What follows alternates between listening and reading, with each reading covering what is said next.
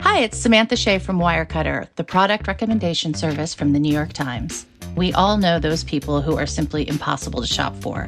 At Wirecutter, we have a huge collection of gift guides to help you find the perfect present. We can help you find a gift for the indoorsy type, a gift for the coffee lover looking to try a new bean, something that's nice but not too nice for the new person you're seeing, the best packing cubes for frequent travelers, for the music-loving dad, try a Thelonious Monk album. We believe there's a perfect gift for everyone, and Wirecutter can help you find it. Check out all our gift guides at nytimes.com/gift guides.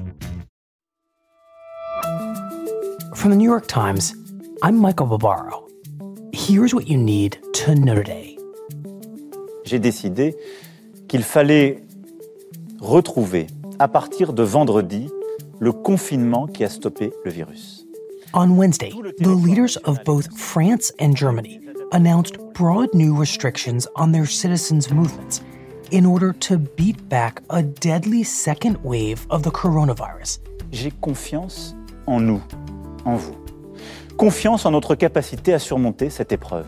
France is reimposing a nationwide lockdown that would close most non-essential businesses, including bars and restaurants, severely limit travel outside the home, and ban public and private gatherings. Besonders hoch ist.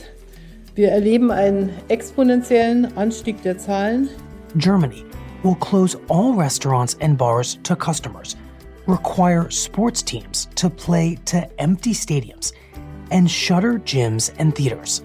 Mit Verdopplungszeiten, die sich weiter verkürzt haben.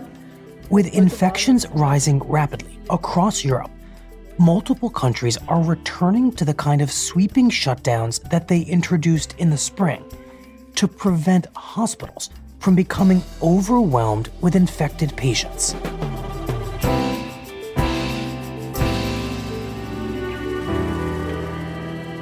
That's it for today. I'm Michael Barbaro. See you tomorrow.